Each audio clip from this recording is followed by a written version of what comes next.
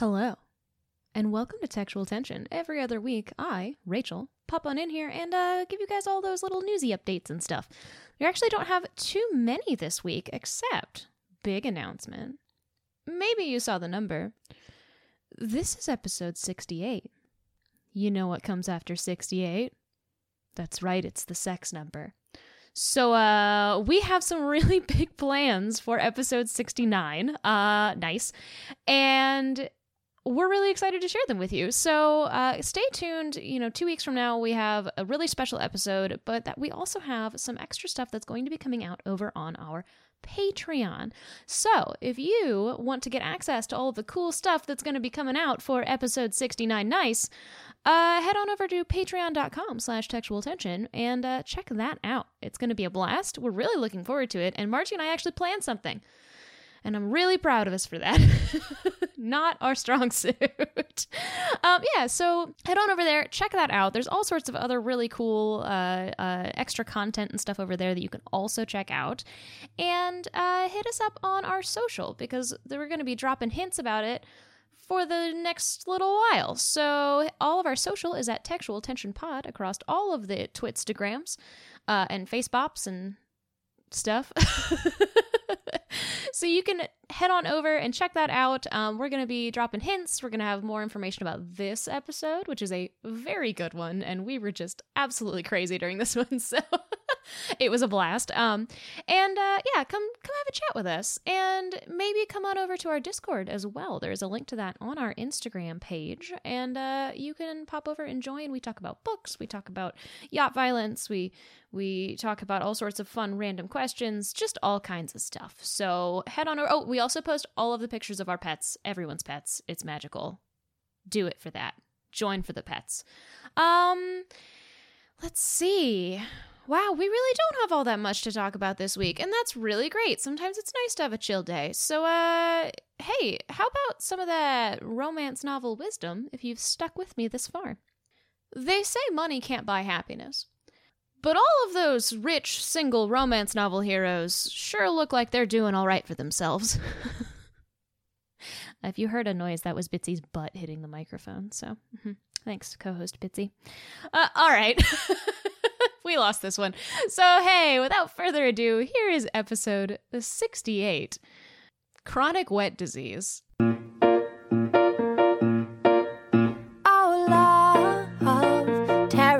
Apart from the inside out, so I can see myself from the inside.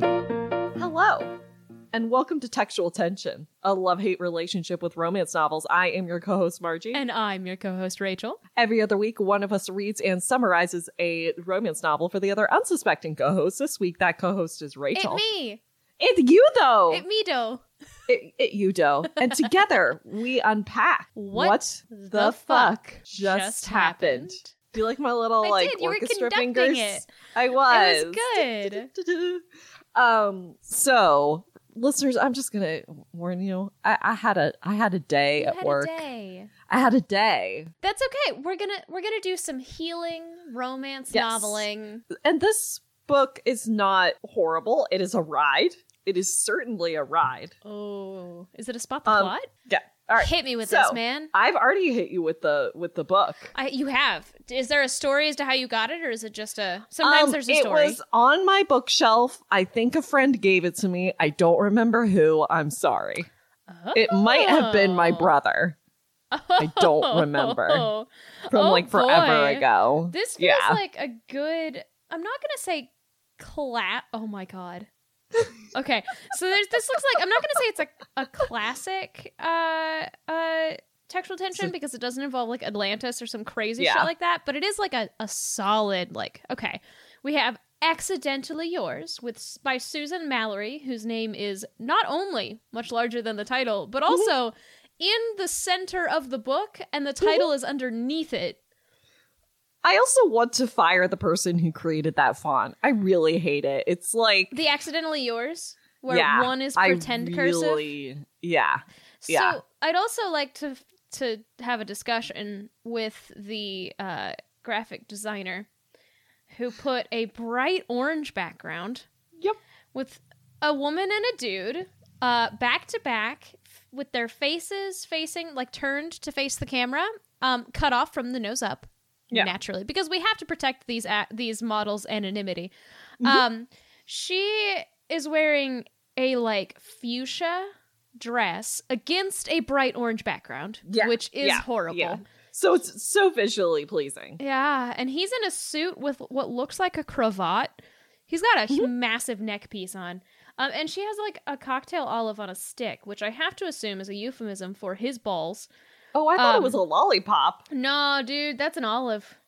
Oh, it is an olive. Yeah. You're right. Mallory's prose is luscious and provocative. Not about this book. It's about her other book, Sizzling. Also, Margie, I accidentally clicked on the audiobook, and I don't know if you've looked on at any of the other covers for this. No. Can I just say that the audiobook cover is a dude that looks nothing like the dude in the other one, as in not even the same hair color, like different skin tone, everything's different. Laying in a bed, looking like he's like getting up because he heard someone break into his house. Very different vibe. Without a shirt on, but he is wearing tidy whities. Such a different vibe. Much different. Oh, God. Okay. And neither of these are really all that accurate. Good. Yeah. All right. Let's hit that description. Yeah. Wanted. Single mom seeks billionaire's pocketbook to fund dying son's research cure. Oh, good. Will seduce if necessary. Blackmail is not out of the question. Miracles welcome. Oh, sweet Jesus. Cynical billionaire seeks working mom with a heart of gold for PR campaign to improve his standing in the community. Must be willing to attend social events. Anyone looking for love need not apply. It seems like the perfect match until the unthinkable happens. What? They fall in love and it becomes more of a perfect match? Okay. And then they become accidentally yours. Mine? I don't want them. Well, and here's my first critique of the book. There are going to be many, but my first critique is there's nothing accidental that happens in this book. Okay. Everything is very pushed and planned. So I find it interesting that last episode involved a single father, and in this case, it involves a single mother. There are so many more books about single moms than single dads. Oh, that's like so true. So many. Yeah, true. So many books about single moms out there. Would you call Cassio a dad? Yeah, so no, he is a person who is a father. He is not a father figure. Yes. There you go. Mm-hmm. Are they going to cure cancer in this book? They are not going to. We'll get into that. They do not cure cancer. Okay. Oh, yeah. Now I'm afraid for the next part, which is the triggers. Is there any child death, Margie? Oh, so many. So much. Oh, no. Yeah, there's child death. So the triggers are murder, suicide, child illness, child death, suicide ideation, and gun violence. Oh, the look on your face. I will take things I wasn't expecting for 500, please, Alex. Wow, I would not have put any of those. Okay, like one or two of those on this list. Yep. Not. Oh, yep. God. Yep. Gun violence? It's okay. Yep. You ready for it? Sure. Color me surprised. So we've got our leads, Carrie Sullivan, who is a young single mom. Her husband died, I think, in Afghanistan. This book was written in 2008. So okay, yeah, primo Afghanistan time. And literally, her husband died. She got super, super, super depressed, nearly killed herself, and then found out like the next day after she didn't kill herself that she was pregnant. So I don't know if that's a good thing or not. Yep, I know, but I'll say that's not, because not the greatest mental headspace for that to happen in, but okay. Well, so she is a fantastic mom. She loves her son Cody to death. Would literally do anything for him, which is a good thing because he is now 9 years old, and he's now been diagnosed with this disease called Gilliers disease, which is super painful and super fatal. And those are the only two descriptions that we really get from the book. Oh, and it supposedly makes you like super physically weak. Not just your regular fatal. Yeah. Super fatal. So I actually texted my friend who he's training to be a physician's assistant, and then my cousin who he is becoming a doctor, and neither of them had really heard of this disease. It doesn't truly exist from the Googling that I did. It could be related or in reference to another disease called Gilbert's disease. Could it be Guillain-Barré? Or Guillain-Barré. That would be my guess. Yeah, that's what my other friend said is Guillain-Barré. But even then, it wasn't an exact thing. So, but it doesn't really matter. Yeah. So, Carrie, it has blonde hair, blue eyes, totally drop dead gorgeous. Natch. Then we got Nathan King. He's rich, tall, dark, and handsome. Rich with curly dark hair. I think he has blue eyes, and he's rich. Is he rich? He's rich. Is it cold? He has the reputation of having a heart as cold as ice, and he's rich. Oh, okay. Did I mention that he's rich? So, interesting note. Dude on the front cover is not tall, dark, and handsome. No. In fact, he is hella, white, blonde, and... I don't think I should say... I think he is described as tall, dark, and handsome, though. I know he's definitely described as tall with dark hair. Okay. And blue eyes. All right. Huh. Interesting. Yep. All right. So we open to The Grill, which is a restaurant in Seattle where Carrie is working as a waitress. Okay. It's only her third day on the job, and she's absolutely awful at it. She really actually only came here for one purpose, which is to stalk Nathan King. Okay, crazy. Yeah.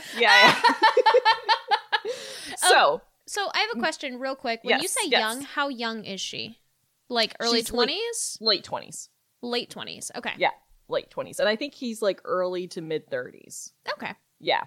So Nathan King arrives at The Grill, and Carrie takes his table, where she plops a mini DVD player down in front of Nathan.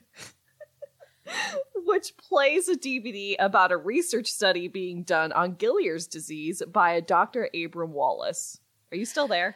I'm still here. I'm just thinking, yes, welcome to the restaurant, where we serve the best restaurant food.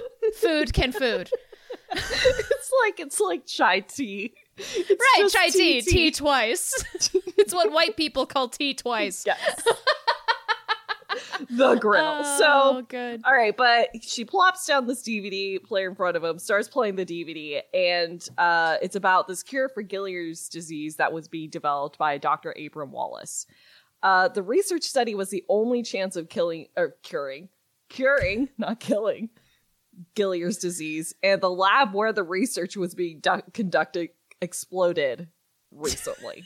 What is wrong with this woman? Do you ever just sit and think, maybe it's you? It's not her fault the lab exploded. No, I know, but there is a difference between interesting things happening in a person's life in a book to progress the story and, so her husband died, and then she got pregnant after she almost killed herself, and then her kid turns out to have this horrible disease, and then the lab exploded. Okay, that escalated quickly. Well, and it's worse because she moved to this particular really small town outside of Seattle just to get him care at this her son care at this lab, and then the lab exploded. I shouldn't be laughing. This is actually terrible, and I know shit like this happens to real people, and it's awful. But in this particular instance. So, oh, God. Yeah, I know. So Carrie's basically begging Nathan King to fund the project. And she's like, I want you to do this for $15 million. Remember, they're in a restaurant. She just plopped a DVD player down in front of him and is now asking him for $15 million. Margie, that's how you're going to get your first husband, right? You weren't even going to work at the restaurant. You're just going to show up. You better work, bitch. Give me $15 million. Give me $15 million. For my son. You don't have a son. I have a child, holds up Athena. She's fair. Chronically wet. Chronic wet disease. It's life-threatening. God. She's going to drown. She could drown at any moment. We're just waiting for the day. How have neither of... This is getting weird, y'all. Neither of us have been drinking, I swear. No, which is crazy. Okay. All right. So, but Carrie does have a strong reason to believe that Nathan would do this. She didn't just pick... She picked this specific billionaire for a reason. Oh, you know? Yeah. And it's because Nathan's own son died of Gilliard's disease 6 years earlier.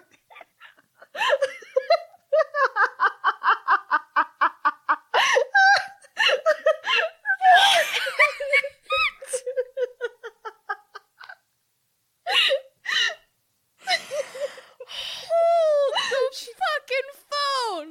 This woman stalked a gentleman, Yeah. became a shitty waitress at the restaurant bar grill, Yeah. and then Applebee's. plopped a DVD in front of a billionaire who guarantees 6 years isn't long enough for him to get over the loss of his child No. at dinner.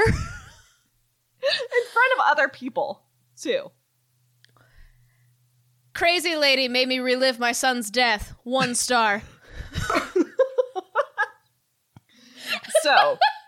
So, Christ, but, the you know, cracker. shocker, it doesn't work. No. Nathan is furious.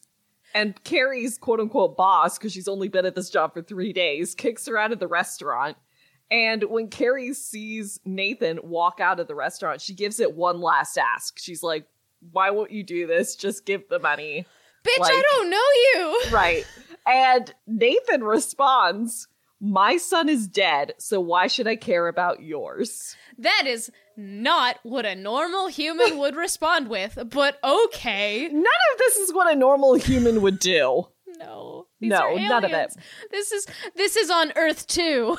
Yeah, this is on separate Earth. universe shit. Yeah. Yarth. Earth. Oh, Jesus. That is like a H. deep cut. Yeah, it is. A planet called Earth. Earth. All right, so Carrie, Ohana, bitches. that was in the Seattle area. Carrie returns home to Songwood, where I'm just How far making away sure. from Seattle is Songwood?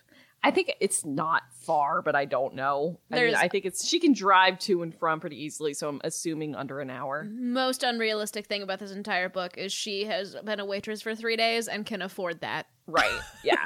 But she does have another job. She just moved. Yeah. Okay. So this town is also really sad, though, just as a side note, because like the research study that was being done there was a lot of like, that's where a lot of the economic prosperity for this town was coming from. And so a lot of people moved out, a lot of stores closed down, and it's just a very sad town now. Y'all, I cope with depressing, awful shit through humor. So strap the fuck in for the next little bit. Because what the fuck? Yeah, what's happening, right? Jesus so Christ. Carrie is disappointed by what happened, but she's determined. She's not giving up. She goes to like see her friend Linda, and Linda actually worked with Dr. Wallace at the Research Institute. So Linda and Carrie have been friends for a while, and Linda gives Carrie actually some really great advice. Lie. Just straight up lie to the press and tell them that King agreed to give the $15 million for research for Gilliard's disease. I have a couple questions. Yeah. One, what is going to make the press believe her? She is She a had nobody. she had letterhead from his office. Oh, so she's an extra special level of crazy. Yeah. Good. Yeah. Fantastic. Yeah. 2, and this is actually something kind of interesting.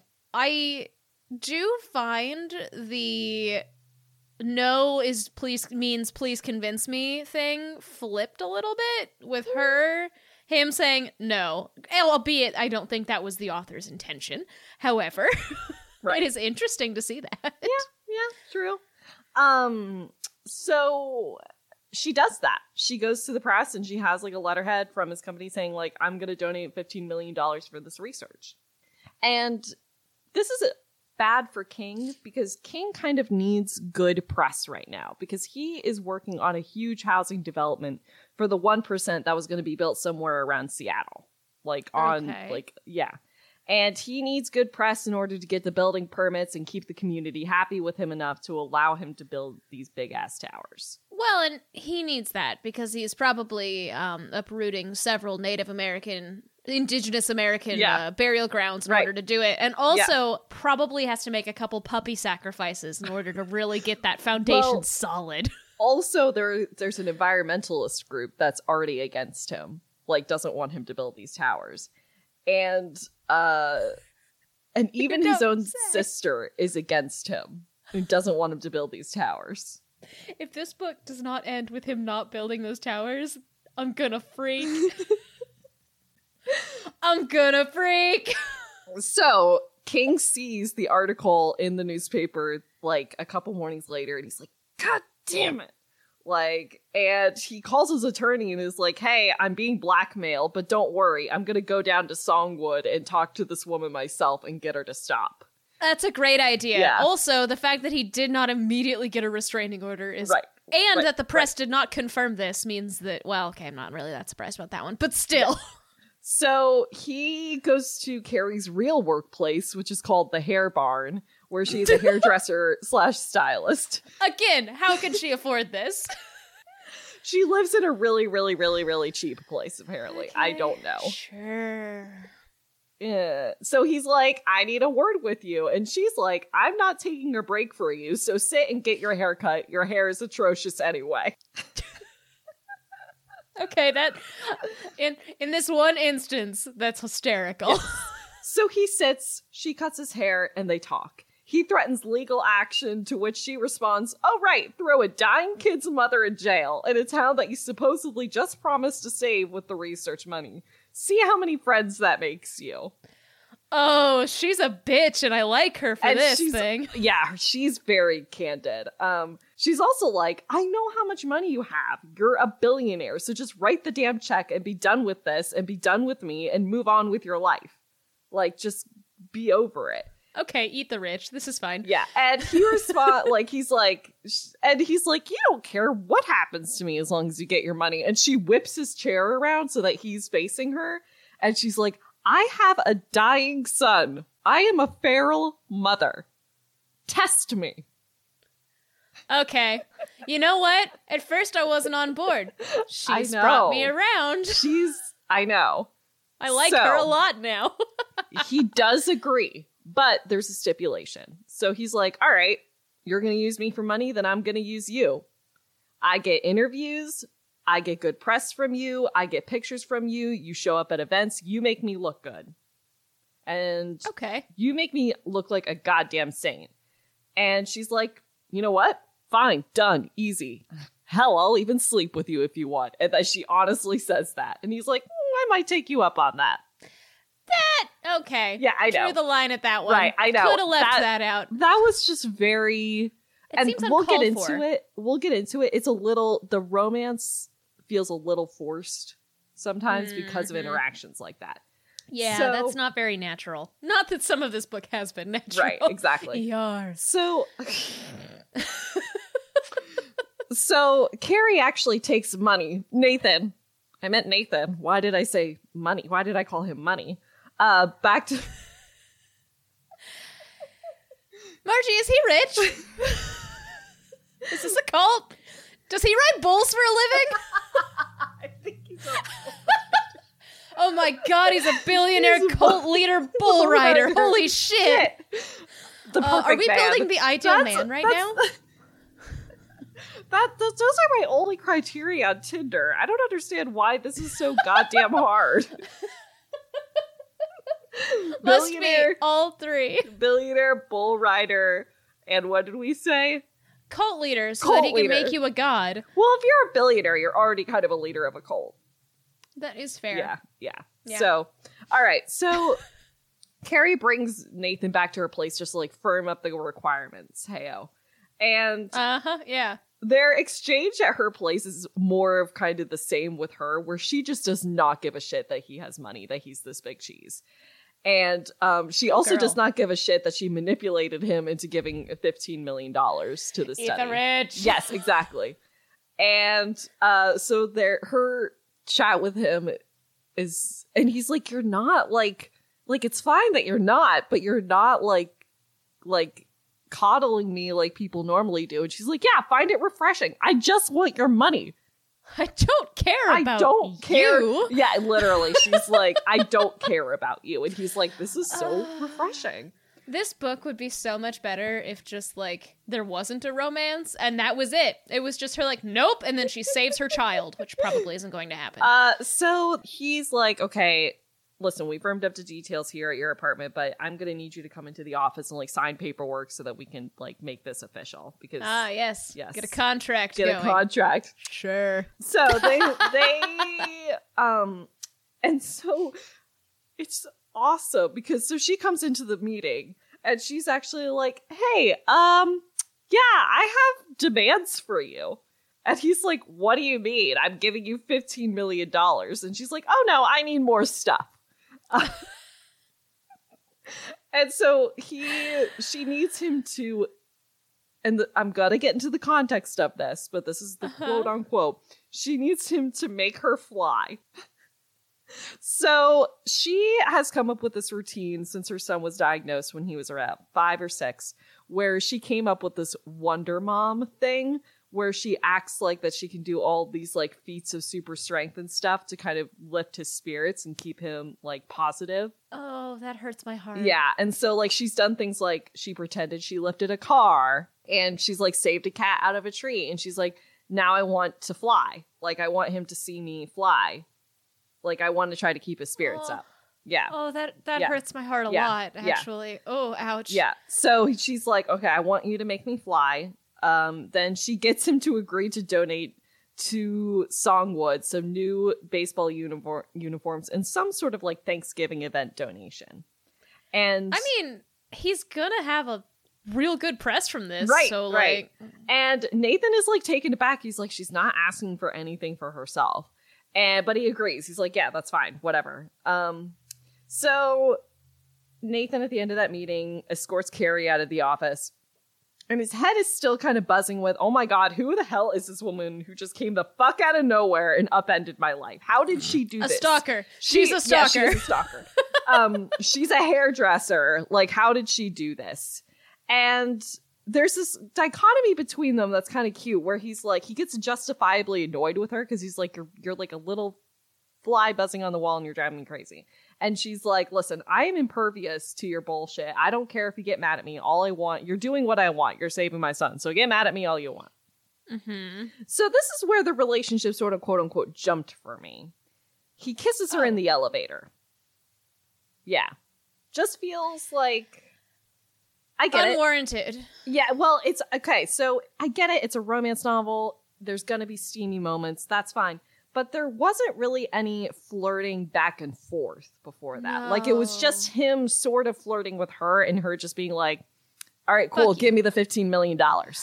So there's no indication That she is that interested. she wants it, and Yeah. he just does it. Yeah, and then Does they she have slap this... him? No. She likes Damn it. it. She enjoys it. But then they have this really blatant, weird conversation where he's like, so is sex on the table? Is sex part of our deal?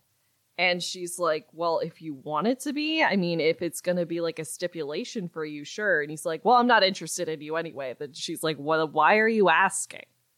Like, it's very strange. I don't like that. Yeah, it's weird. really strange. And Yeah. but after this, and I can't remember how long after, it's not that long, maybe a few days, they go to their first event together, and actually Cody, her son, comes with them, you know, to really firm in that sick child and helping out the mother thing. The Gerber baby for sick children. Yes, exactly. That was dark even for me. I'm sorry, everyone. But unfortunately, there's trouble on the horizon. So you see, no one... You mean this entire relationship isn't built on a foundation of sand? Oh my God. no, we're not talking about the relationship. Silly Rachel, the relationship is fine. Come on, more explosions. Come on, more explosions. There are no more explosions. Damn it. Yeah. Son of a bitch. I would like to briefly mention, in case anyone's wondering, donating $15 million to something and then magically a cure is found is not normally how things happen. Yeah, it's not how that happens. COVID vaccines happened that way because it was a lot more than $15 million that got thrown at it. Yep. So if you think that, like... Still took a year. Yeah, you think that... And also, they would probably come up with something like diabetes, where it's like, oh, you have to take this medication every day and it costs $1 billion. Yeah. Right. So, it costs money to live. How dare you want to live? But like I said, there's trouble on the horizon. Ah. You see, no one asked Dr. Wallace whether he even wanted to pick up the research again. And unfortunately, he's going through his emo phase after the explosion at the lab. Did he cause the explosion? No. Damn it. It was actually just a faulty electric. But he blames himself for it. And it did kill, I think, at least 5 people, that explosion. So... And he tells, his assistant, Linda, who's friends with Carrie again, is like, oh my God, the money came in. This is so exciting. This is awesome. You're going to be able to cure all of these children. And he's like, yeah, I'm giving it back. I'm not doing it. And because he's too sad. What the fuck is this book? What is happening? This dude. Okay, first of all, not only is it going to take a long time to actually develop the fucking cure, if there is one, but also you have to rebuild the facility, get all the stuff that you lost back. People died for this. And then also staff back. The guy is like, hey, here, researcher, have this giant gift of money to save all these kids' life. And he's like, nah. Didn't work out last time. At a loss. He tells Linda, this book is all about strong women beat like slapping the shit out of bitchy men. Because good. I do like that. Linda, that is nice. His assistant, is pissed. She's like, good girl. Oh, you're gonna wallow in self-pity when children are dying? You were close to a cure. You could fix this and you won't because you're sad? And he's like, it's not just that. She's like, it is just that, you little bitch. Get your shit together. So they have been like Chad. They have been not like romantically involved, but they've just been really long friends and colleagues forever and ever and ever. And she's always had his back. And she's like, you know what? Fuck this. I'm out. I'm leaving you. Shit, I'm out. I'm leaving you. I always believed in you, but if you're just going to give up on yourself and on this, then I'm out.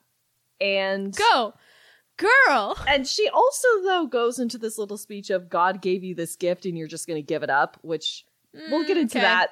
Yeah, there's more of that to come.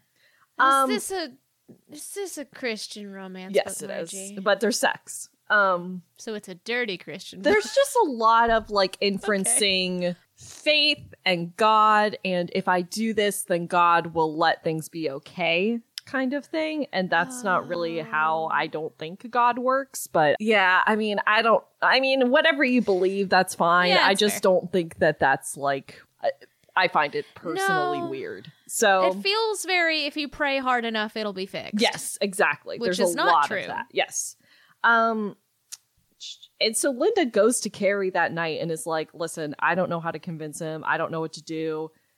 I thought he was going to wake up and just be happy that the money was here, but he's not going for it. He's not doing it. So then Carrie goes to see Dr. Wallace with her son and is like, you could fix him. You could fix this. You could save my son. Please do this. And Wallace is like, I'm sorry, but I'm too sad. Okay. Again, lady. It's not just a here's the magic money fairy says that all of this works now. She is, listen, I think that she just embodies feral motherhood. Like, I am all for feral motherhood, but like... Well, there's a crazy side to feral motherhood.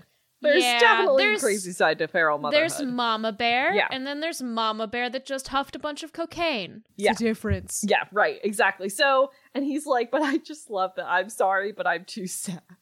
I'm sorry, I'm too sad. Can I use that as an everyday excuse? Yes, absolutely. I don't have depression. Margie, you do. Do you give me permission? Yes, but not every day. Only on special occasions. Only when I'm really sad, like when my lab explodes. Yes, exactly. And you can't find a cure for diabetes. Yeah. Okay. All right. Okay. So Nathan gets a call from Linda, and Linda tells Nathan, look, thank you so much, but something happened. We're no longer going to be able to take that money. And Nathan gets really concerned, so he calls Carrie at work and is told she called in sick for the first time. He then calls her at home, and she doesn't answer her phone. So he's like, and Cody doesn't answer the phone, and he's like, what is happening? This is really weird. So, and because it's a romance novel, he shows up at her house. He has been there once before, so at least he knows. He where knows. it is. Yes, that's a good point.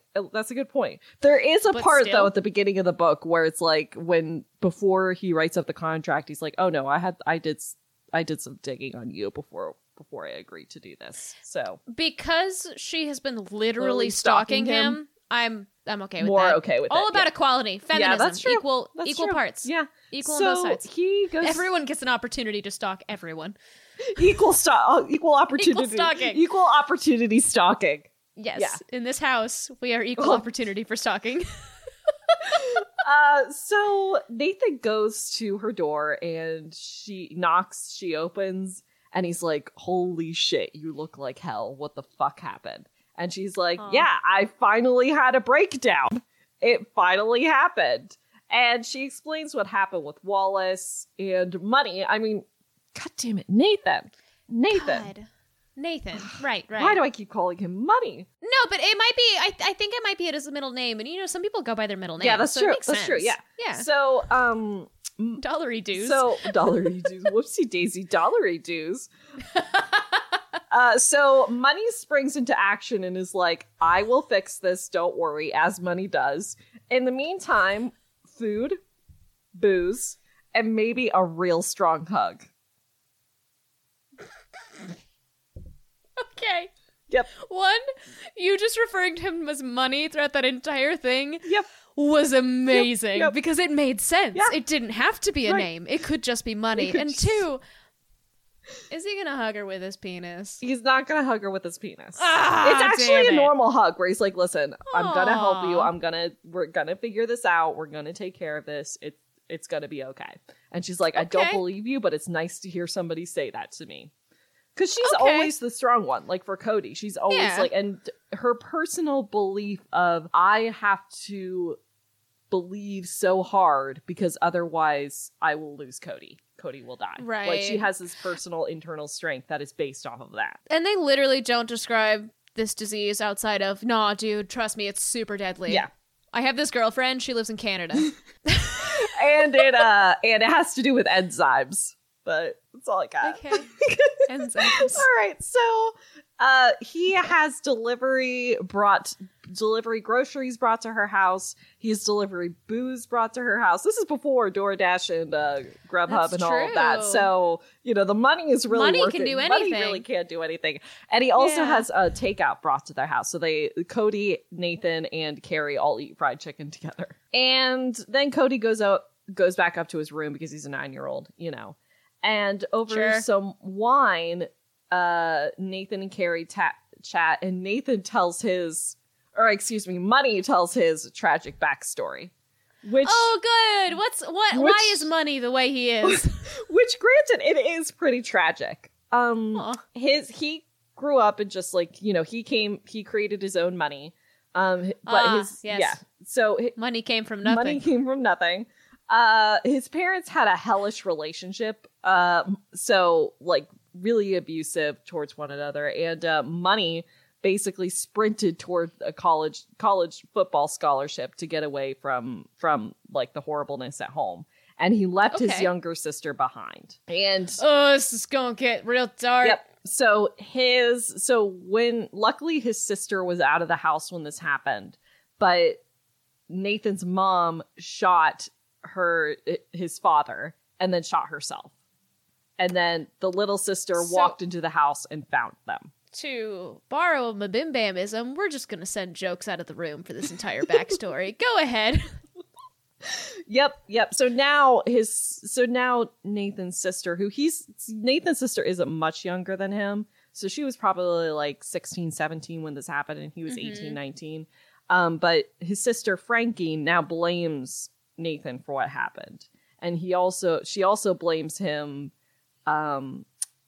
for leaving her behind. Like, because even after the funeral happened, he really was just kind of like, I got to get away from this shit. I have to live my own life. It was just this coping mechanism. Right. And she was abandoned, essentially. Yeah. So, I mean, unfortunately, everyone grieves and deals with trauma in their own way. Right. And the way that you deal with it might be very inconducive with the way someone else deals with it. But there's like, it's just what you it have is what to it is, do. right? Like, it's hard. Yeah. So, and that's why therapy is always a good idea. So Frank, and he has, since then, Nathan has tried to reconnect with his sister, but she's like very just antagonistic, does not want anything to do with him. And she's kind of another side plot that I'll get into a little bit, but she has serious mental health issues too, including OCD. And she's determined, like I said earlier in this book, now to destroy Nathan. Like, she wants to take down his wealth. Oh. Yeah. I do love the name Frankie. It is a great name. It is a really great name. So are we going to talk about his kid that died yet, or can I bring jokes back in? we are not going to talk. Well, so I guess I'll just go into that. I mean, his son, he was married. His son died of Gilliard's disease 6 years earlier. And, but that's really, you don't really get much more into it other than that. And like, he blames himself a little bit for the fact that his son died, because when his son was really in pain and really like at the end of it, he told his son, he was like, if you need to go, it's okay. You can go. Like, you can let go. And Carrie, on the other opposite end of that spectrum, is not willing to do that at all, ever. Like, she's like, I will never let my son go, ever. Yeah, I don't know how I feel about one or the other. I know. Well, I sympathize with both. Like, nothing. It's one of those situations where it's like nothing is right. Everything is just bananas and crazy. Right. You don't really know until you're in the room there.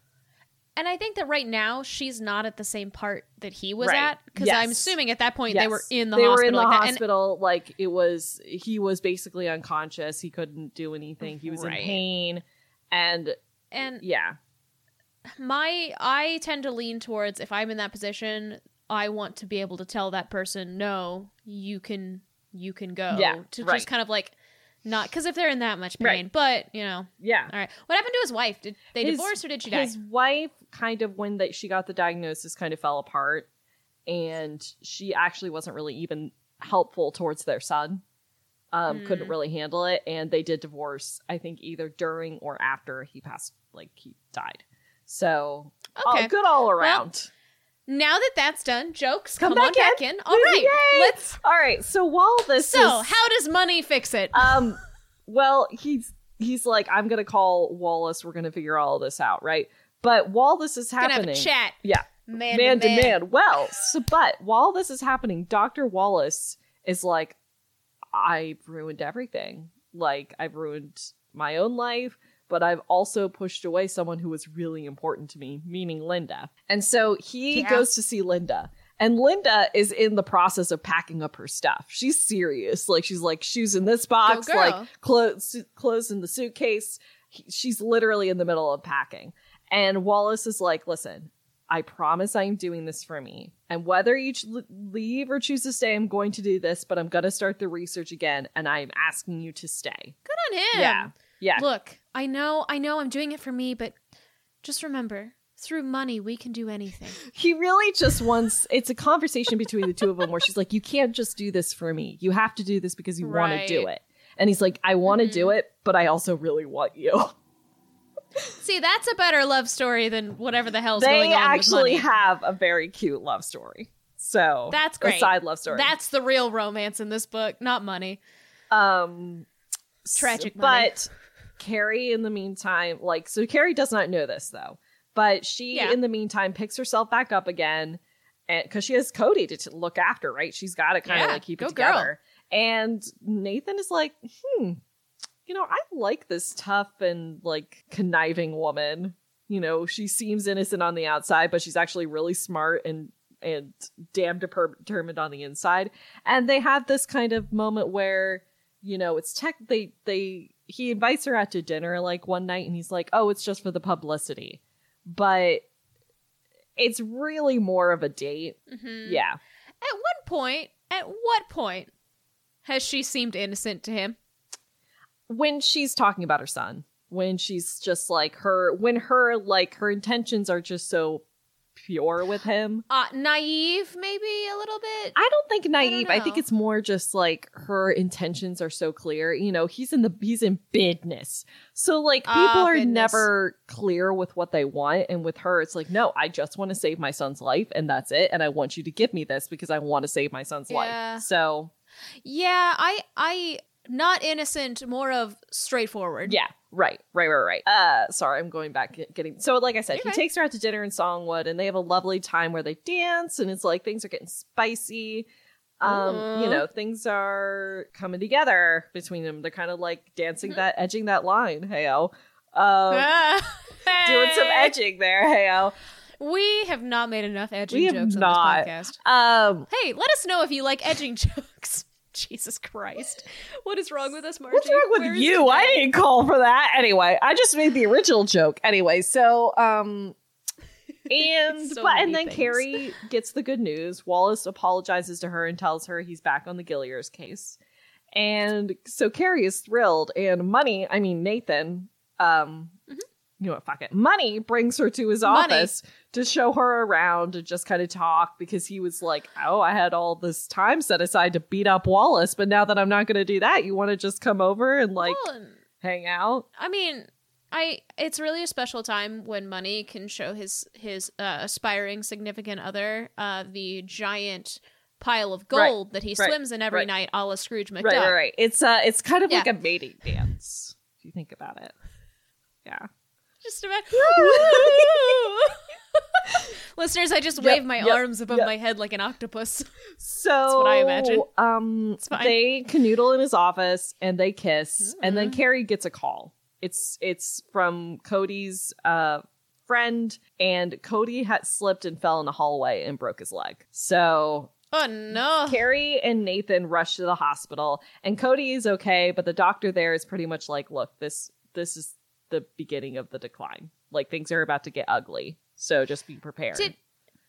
Did she just leave her son? The son has not played much of a role in this, except to be sick. Yeah, that's pretty much his role, though. Like, just be sick and Okay. be like a cute little 9-year-old boy who, honestly, I was going to mention this. He acts more like a 14-year-old or a 15-year-old, I would say, than a 9-year-old.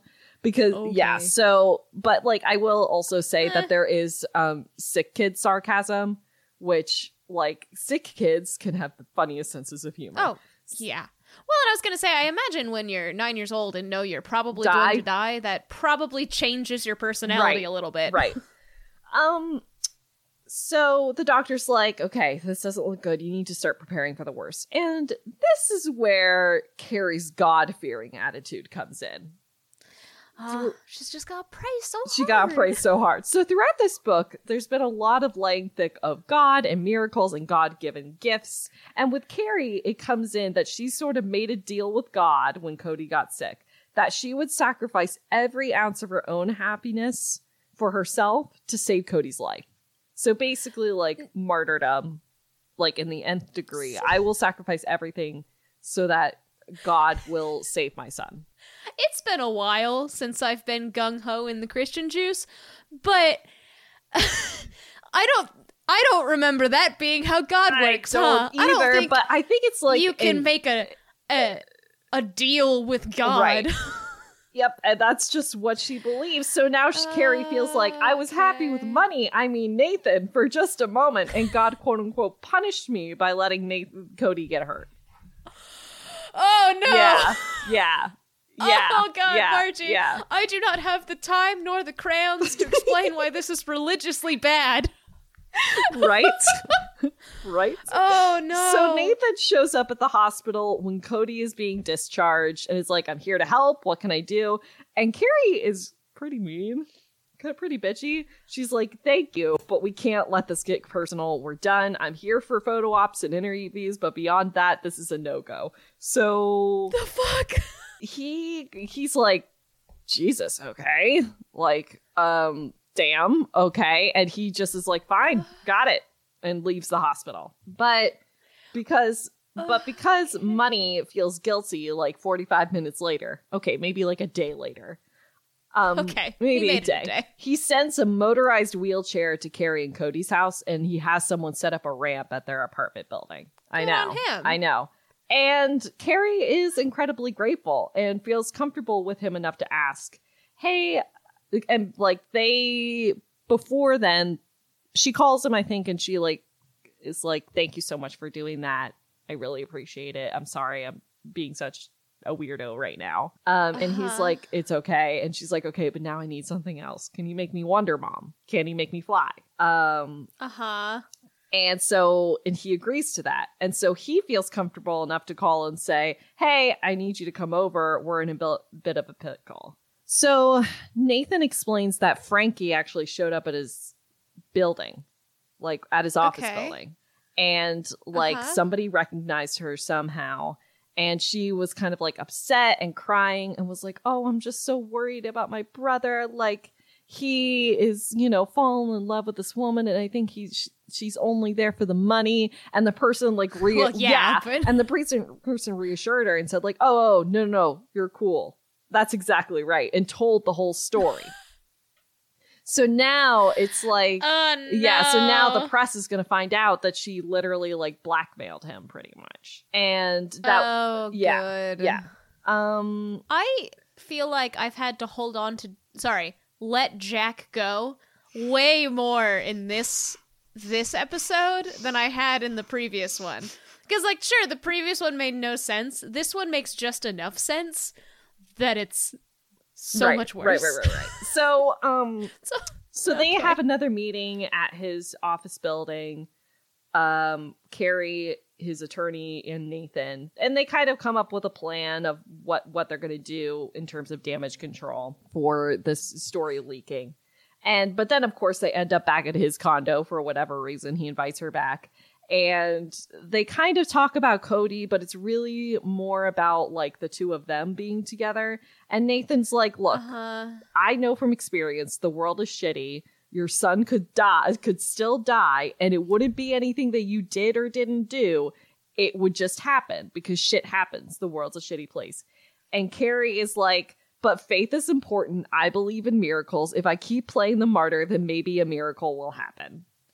And she also believes that Nathan is the man like the devil tempting her to the dark side. And my eyes roll into the distance. I am upset that I did not set myself up in such a way that there is a readily available hard service to hit. Yeah, I know. What? Then Carrie, she also guilt trips him because she's like, you never look at my son. Why don't you ever look at him? Is it because he reminds you of your son? And he's like, well, yeah. Whoa! Yeah, maybe, Jan. The dude lost his fucking son. Yep. I don't like her anymore. I know. Not on board with the cocaine bear. So later, she feels really bad about it. She's like, God damn it, I should not have said that. So she comes up with this great, absolutely awful plan where she gets the town to create Nathan King Day. In honor of, like, thanks for all the donations, the $15 million and all this stuff. And they're going to celebrate Nathan with a parade.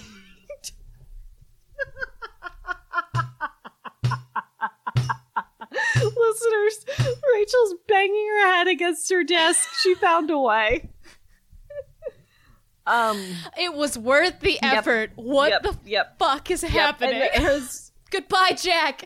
I have no idea where you came from. And his publicist is like, Nathan's publicist is like, that sounds perfect. Coming from a marketing person, that is a horrible idea, and it gives major Trump vibes.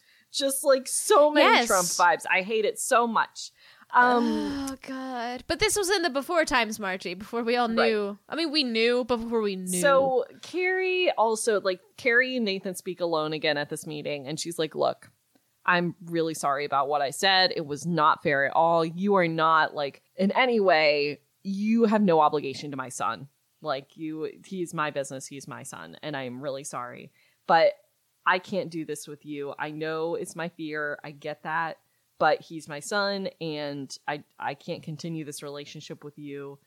But also because I don't want to hurt you because you matter to me. You know what God wants? For you. Yes, you. To feel edging, real guilty No. Yes, edging. No. To feel real guilty when something happens. Because, we all horny for some self-sacrifice. Sorry, God's horny for some self-sacrifice. Right. Yes. It's here again. So then Nathan actually invites Carrie and Cody to a baseball game because Cody loves baseball. He's obsessed with baseball. Is his name Nathan because it sounds like Satan? Honey, I don't know. Fuck. God damn it. Don't throw that on me. Okay. Disclaimer, I don't care what you believe. You believe what you want to believe. I'll believe what I want to believe. Don't push it on me. I don't push it on you. Boom. Done. Disclaimer ended. I'm still going to laugh at this dumb shit. So they, this is before the parade. They go to a baseball game and Nathan has a fancy box. So it's really, like one of those fancy glass box shit.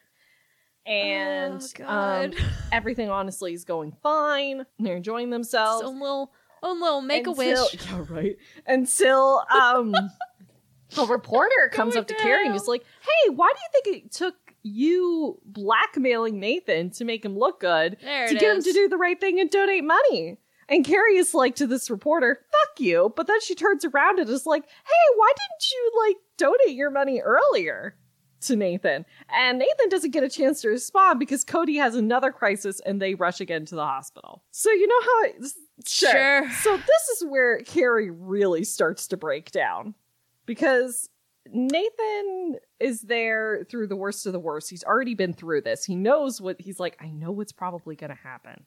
This is we're looking at the beginning of the end.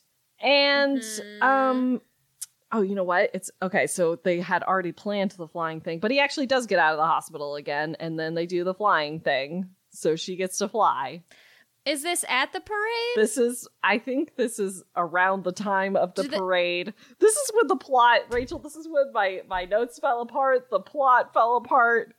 That's fair. I was going to ask, 1, what plot? Yeah. 2, I've stopped gently letting Jack float into the Atlantic Ocean and started yeeting him off. Think this is Sparta kicked off the fucking door. So just know that the parade goes fine. He gets his good publicity. She's Wonder Mom, and they work together to accomplish both of those things happening, right? Okay. Okay, sure. So then, of course, and then I think that, it's after the Wonder Mom thing, they go back to her place, and Nathan and Carrie have sex. Don't worry, Cody is not in the house. He's at a friend's house. And I have to say... Right after having a crisis. Yeah, no, okay. Well, yeah, because, kids bounce back. Magic book plot. Right. Yeah, they're bouncy. It's fine. Well, it might actually be maybe he didn't go to the hospital, but I feel like he would have gone to the hospital. I don't remember. Rachel, it really doesn't matter. Just know this kid is falling apart, okay? He had a crisis. Dude's like, this is the beginning of the end. And then they have sex. Yeah. And I have to admit, the sex is pretty good. Oh, I'm surprised. I was Color me pretty satisfied. Very surprised. I was satisfied with the sex, is what I will say. All right, fair. Interesting. I am excited to get into that during Under the Covers. So now, all right, so... Of course, there's a fancy dress buying scene where they go to a fancy shop and get her a fancy dress because they have to go to a fancy benefit. Okay, Massimo. Yes. And then there's the fancy ball gown scene where she looks gorgeous and stunning and they're vibing together and it's all great.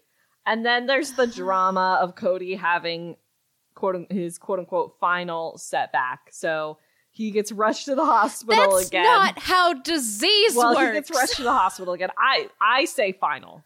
I'm quote unquote final. Okay. Right, final in the book. Okay. I thought you meant nope, kid's just gonna die now. This is the end. So Cody is in the hospital. It's really not looking good for him. He feels terrible. He's in a lot of pain. And Dr. Wallace actually comes to the hospital and is like, I have this thing that might work. And she signs all the paperwork that's okay, give it to him. And the hospital at first won't give him the drug. Yes, because that's not how medicine works. But then she's like, I will discharge him from this hospital and nurse him in my own home if I have to get him this medication. If you do not... That is your choice. You can do that if you want. Fine, we'll fucking give it to him. So they give it to him. Doesn't work. He kind of feels a little bit better the next day. He wakes up and feels a little bit better, but it doesn't work in the long term. And I think he's unconscious at this point, but Nathan kind of is like, you're doing the best you can. There's nothing you can do. You know, you just got to stay strong through this. And she's like, I don't know what the fuck you're talking about. My son is not going to die. There's going to be a miracle. Like, and if I deny it hard enough, it won't happen. F you, I don't want you here. And so Nathan walks off again. He leaves. But then later on, do not tell me that while he is gone, the kid magically gets better and there's her miracle because God be horny for self-sacrifice and didn't want her to be happy. So then later, so then later, a nurse comes in to Cody's room and is talking to Carrie and tells Carrie, oh my gosh, like that guy you're with, he is such a trooper. He seems really amazing. You're lucky to have him with you. And she's like, what are you talking about? He left. And she's like, he didn't leave. He's been in the cafeteria this whole time. What are you talking about? He's been waiting for you. Aww. And so she goes down. So Carrie goes down there and she's like, I am so sorry for what I said. It was so undeserved. I'm just so afraid. I don't want to lose him. And she comes to this realization too, where she's like, I get where you were coming from now with your son, because my son is in so much pain. Yeah. I can't, like, I have to be strong for him. If he's ready to go, he can go. It's okay. It's fine. So like she's holding Nathan's hand and is going into Cody's room to like kind of tell him this in his unconsciousness. And she walks in and Dr. Wallace is there and he's putting like some sort of drug into Cody's bag. And it's like, I figured it out. Figured it out overnight.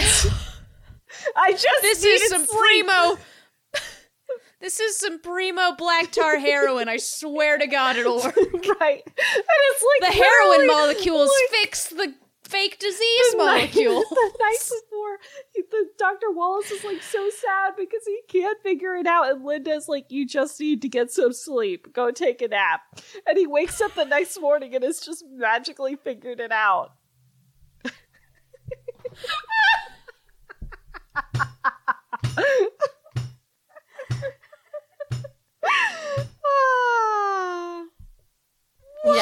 Yeah. Margie.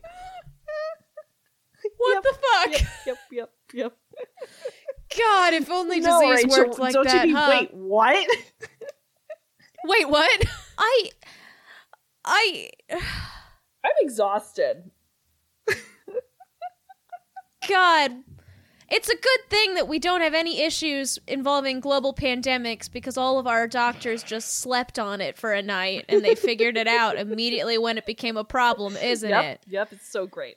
Instead of all of those people dying. So ready for the epilogue? Please, God. Just taking a little bit more. Finish it. Finish me. So we're at a Little League softball game like 3 years later.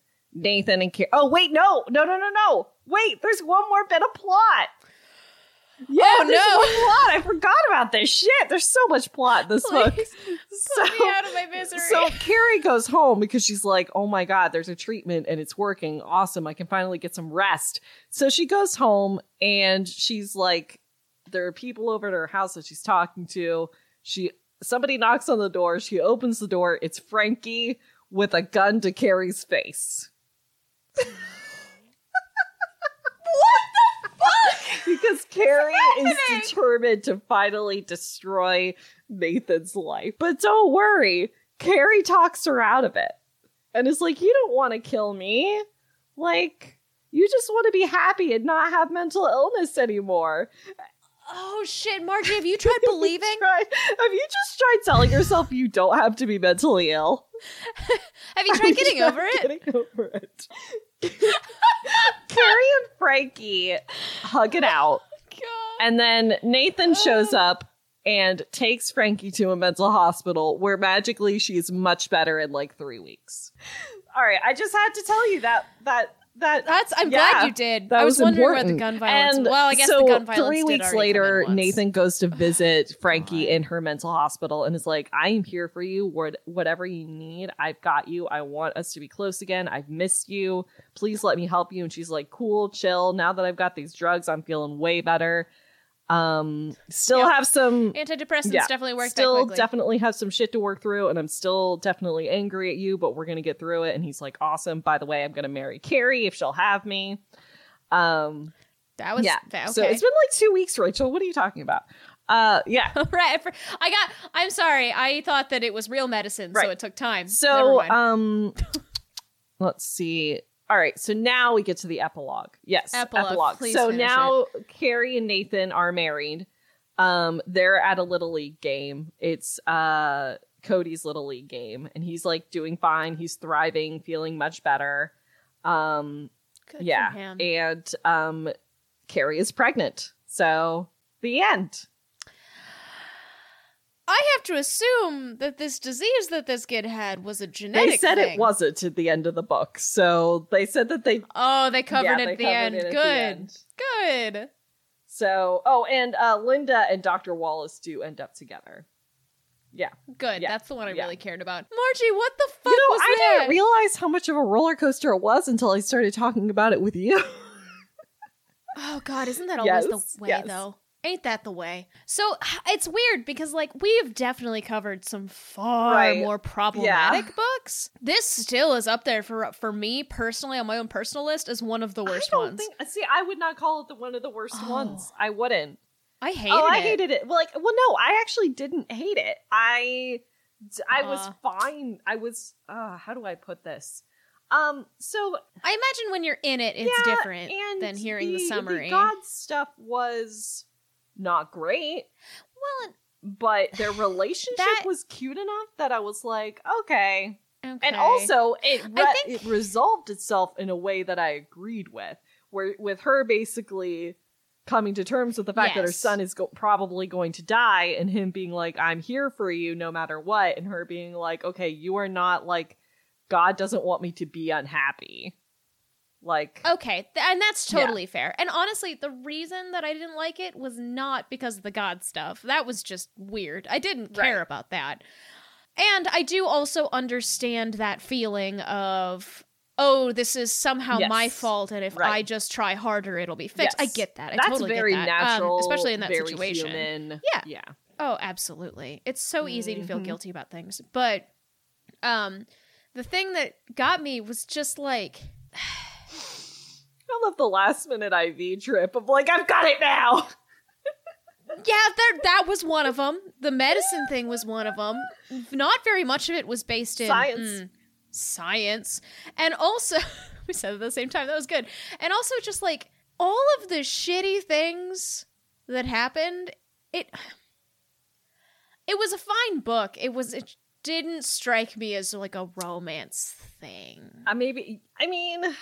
I feel like it was I don't know. I just like, I'm having a very difficult time articulating why I hated that so much, but I really didn't like it. There was a lot going on outside of the romance. I think it was just all over the fucking place. It was definitely all over the place. Yeah, and it's like, I don't know. It's really hard. It's okay. Just can you start giving me numbers, like giving me scales? Him 1 to 5. Oh God. He's fine. He gets a 3. He's fine. Okay, fair. Yeah, middle of the road. I like her. She gets a 4. I know. I understand. I just love her just being like feral mother mode activate. I think it's hilarious. When she was a mama bear, I was super into it. When she started snorting the cocaine as a bear, I was not and I'm into going to give her the benefit of the doubt because her son is dying.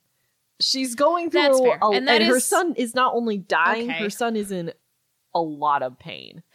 So, okay, fine. Put my cynical ass in its place. You're right. You're so right. Like, no, you're totally right. And not that gives you. It's a reason. Yeah, not an excuse, but it's still a reason. It right? makes sense. She wasn't just like being contrary. I guess so. I just kind of figured that at this point, if you haven't made it to the end of my entire massive cynical cynicism, that's the word, throughout this episode, throughout this entire episode, then, well, goodbye. But if you have, just know that I will gladly be called on my bullshit, because you're right, that is absolutely a way to handle, like, it makes sense. It makes sense. It does. I don't think that it's okay, but it makes sense. So I'm going to give her a 4 out of 5, and the Wonder Mom stuff was pretty cute. That is pretty cute. Okay, Sex. This was good.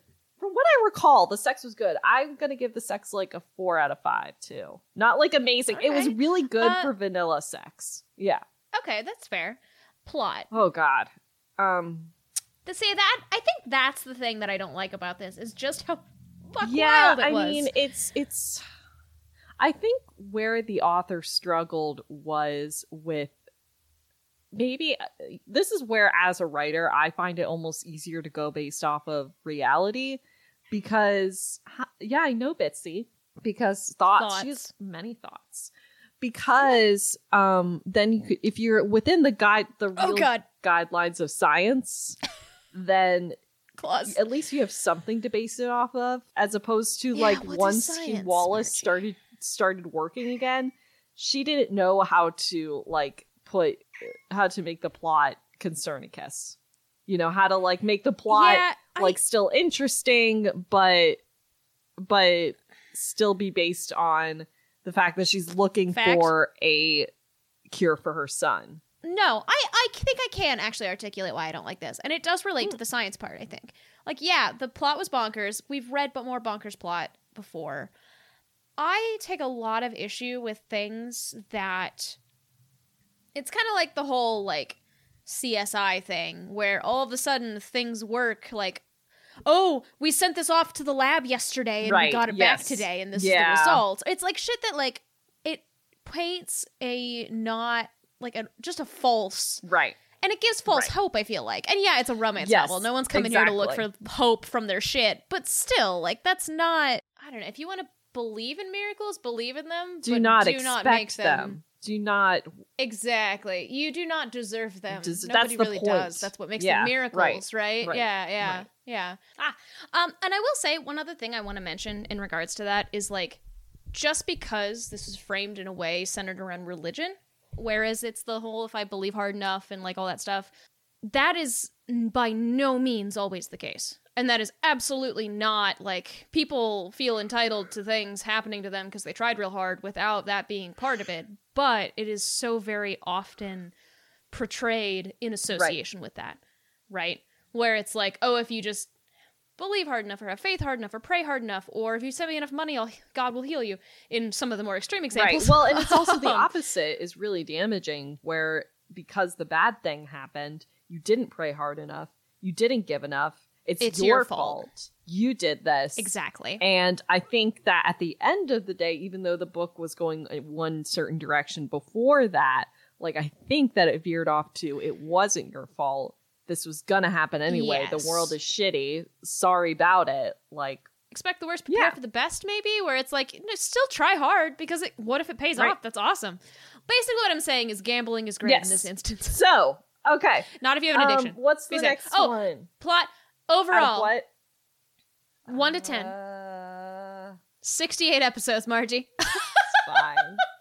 What are numbers? Oh, 4. Speaking of which, what keeps coming to mind our is next 4. episode. What keeps coming to mind is 4. 4. Dude, go with your gut. And hey, y'all, so overall, 4. So we had 3 for him, 4 for her. That's like some pretty high numbers across the board, except for the plot. Did we actually give the plot a number?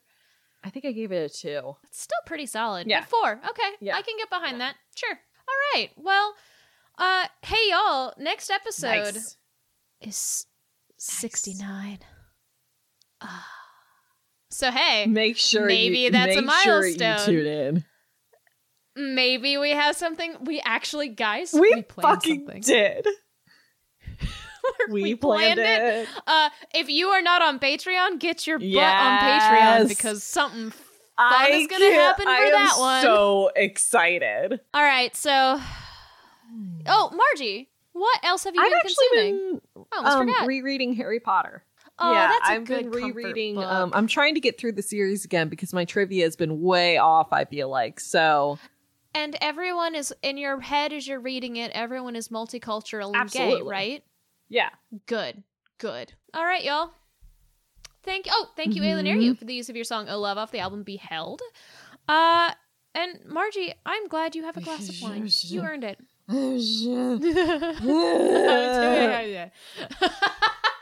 And hey, if you think I'm a cynical bastard, call me out. I'm fine with it. Come at me, bros. Margie's the one that handles the Twitter. All right, y'all. Thank you so much. And remember, next episode is 69 Yes. Nice. Nice. Hell yeah. Bye. Bye.